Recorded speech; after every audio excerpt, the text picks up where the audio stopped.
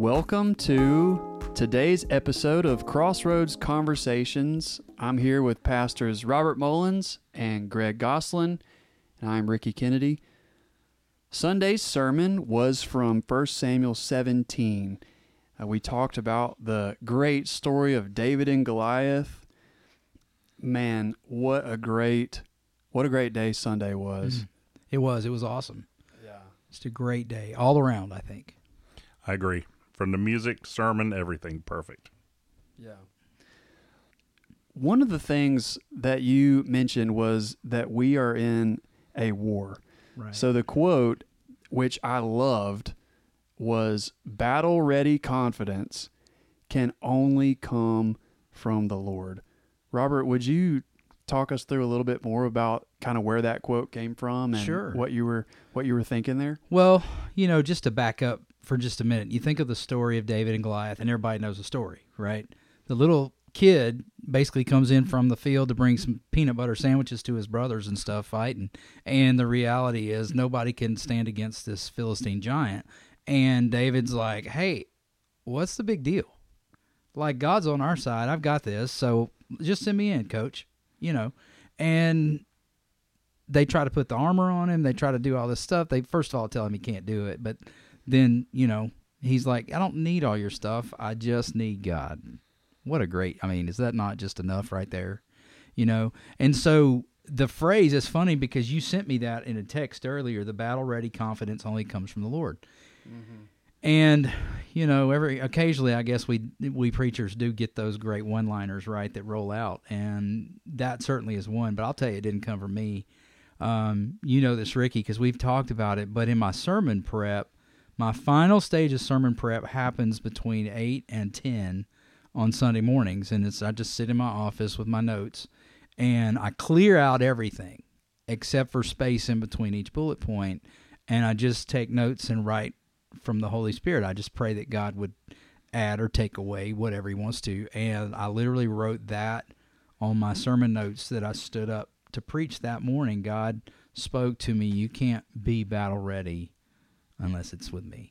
And That's right. Wow, that's good. And the reality is what God was saying was the reminder that Paul talks about, that our enemy's not flesh and blood, it's principalities of darkness, and that we are in a spiritual battle. We are in a war, and that is so critical to remember.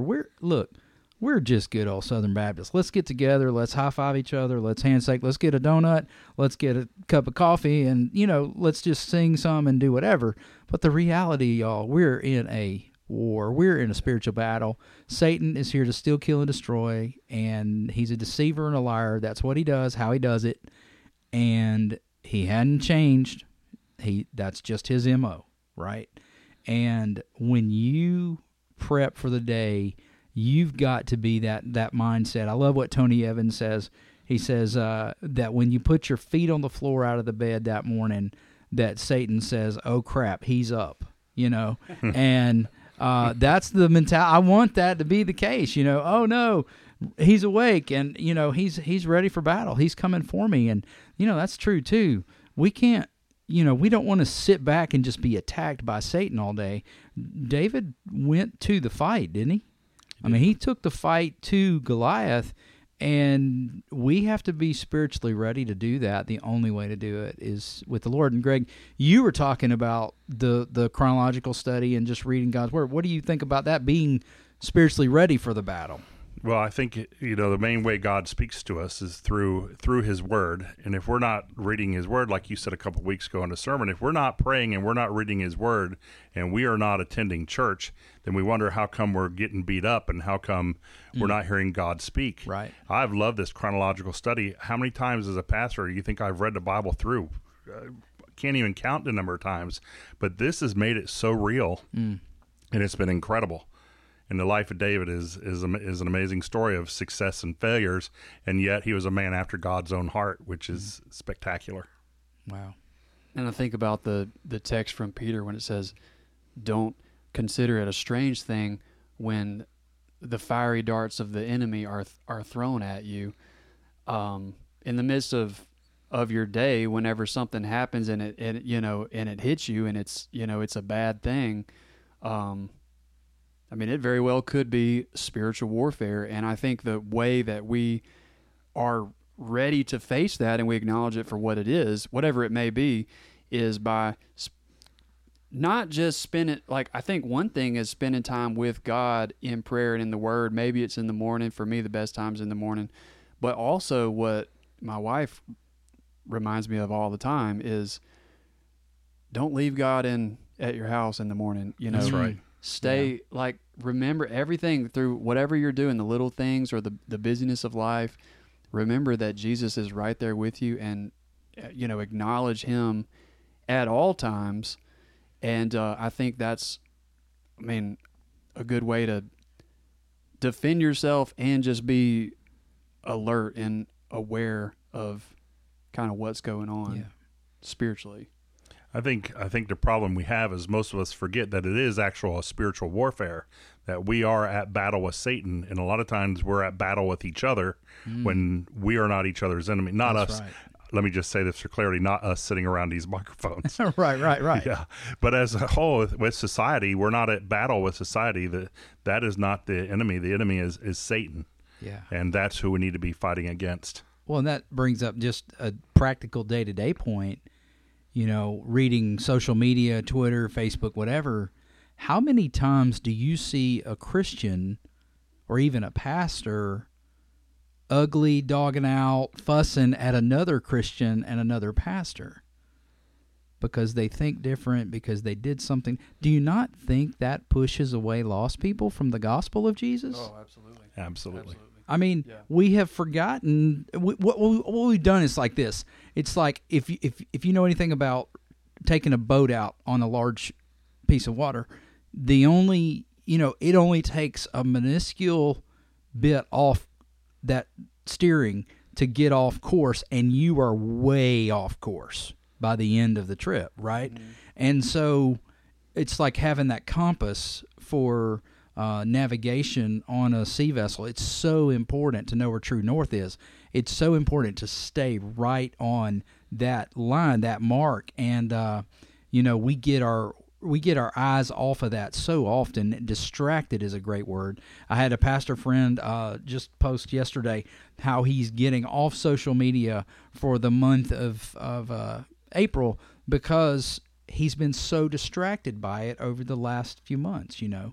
And it just makes such a good sense because we forget that battle. We forget that day-to-day grind. Not only don't leave Jesus at the house, but the other side of the flip of it's more direct, and it's make sure that Jesus is leading you every step of the way. Make sure, Paul says it like this, that if you live in the Spirit, then stay in step with the Spirit. Yeah.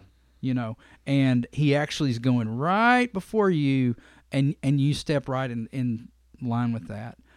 You guys know I love to deer hunt, and one of the things I love to do is watch a particular group of deer come into a field, or they're just moving around, and to see that young deer with the mother, the doe, and they stay right with them. I mean, they're not far behind them at all. They're just right in their steps.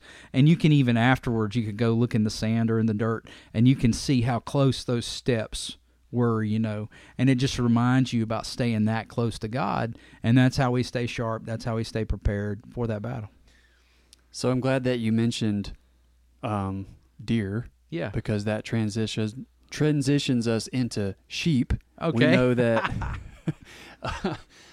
we know that David was a shepherd, and so he took care, he provided for, and he protected his sheep. So we know that in this story in 1 Samuel, David said, God has delivered me from the bear and from the lion. God's going to give me Goliath as well. No big deal. So, all right, let's just I loved how in your sermon you took a look into like David's day-to-day life, what it would have, and specifically you looked at the slingshot, which was cool. Mm-hmm. I was like you, where I grew up doing a slingshot where you have to pull it back and let it go, but you talked about the slingshot that he twirls around above his head and then, or however that would look, and then shoots it at Goliath.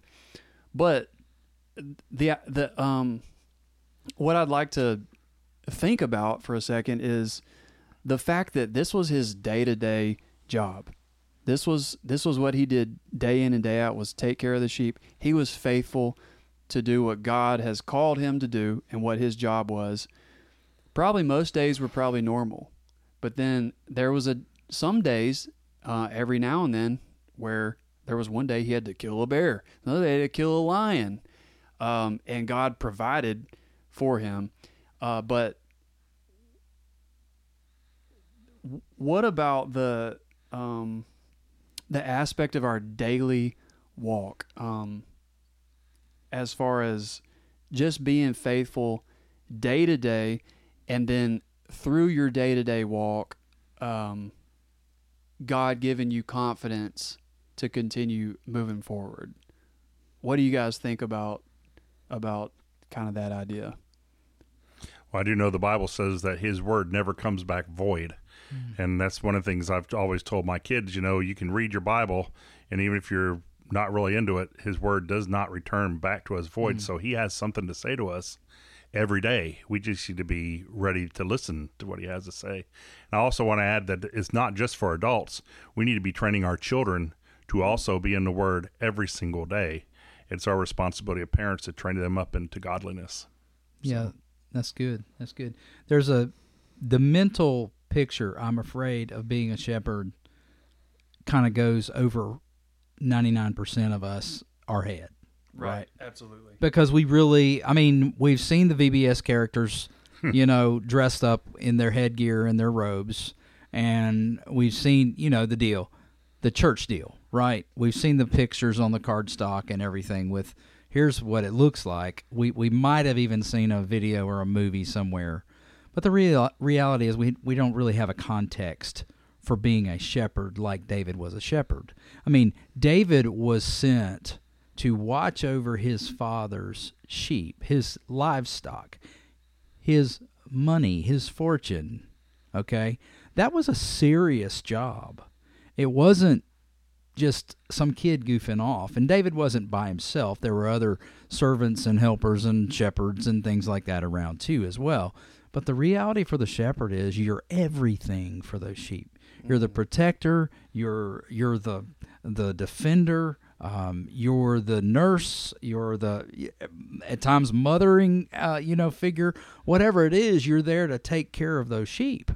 Yeah. That sheep gets lost. You remember the story of Moses going to find a lost sheep, and he ran into the burning bush, right? So you can picture that idea of taking care of something, being a, you ready, steward over this.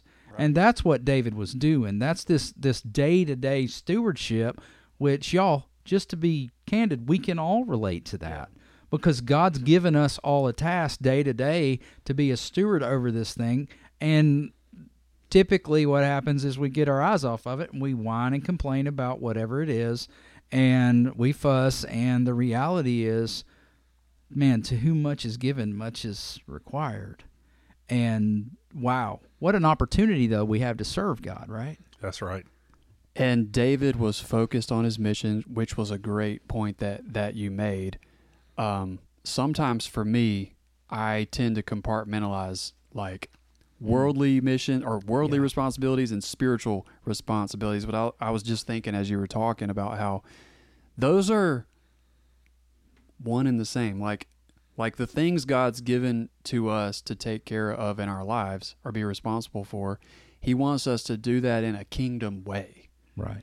So if we ask ourselves the question, what is my mission? How do you answer that? How do we answer the question, what is my mission? Is it, do I look at my past experience, my story, look at what God's given me right now, look at my talents, gifts, and abilities? How do we determine what my mission is today? Well, I was thinking while you were saying that, I have a real good friend who once told me, he said, the difference between me and you is, he goes, you hear God's voice and you do it. And I hear God's voice and say, catch you later. Mm-hmm. For most of us, we already know what our mission is. We know what God requires of us. We know what he wants us to do.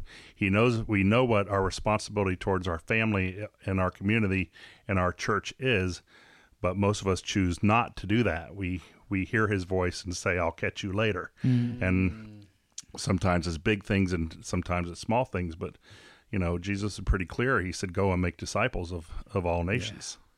I find, Greg, that we often use the word segment, Ricky.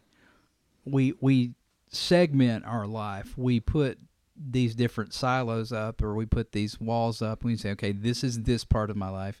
This is this part. The real organized people in the church staff, I always give them a hard time about this because I'm much more of a free spirit. You guys know that. Not you. Duh, right? And so I see it, I guess it's just that right brain of me, person that I am. I see our whole life as a whole. Yeah. And certainly there are areas that you have to be more responsible in, finances or whatever. But you really want all of those things to be all of your life. Like, you don't want to separate finances from prayer.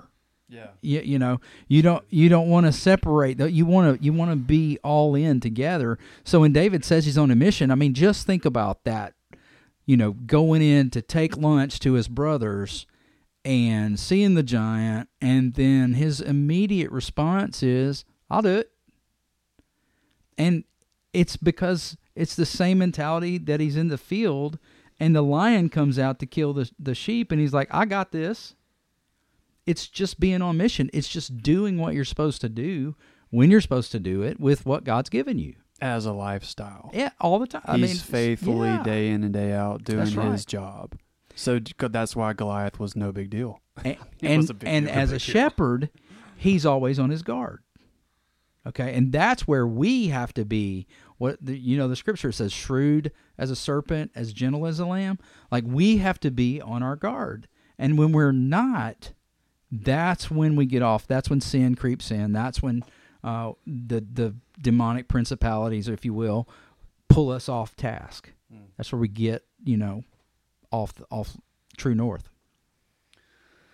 Well, thank you for joining us for today's episode of Crossroads Conversations. May we continue this week aware and full of faith. God bless you, and we will see you next time.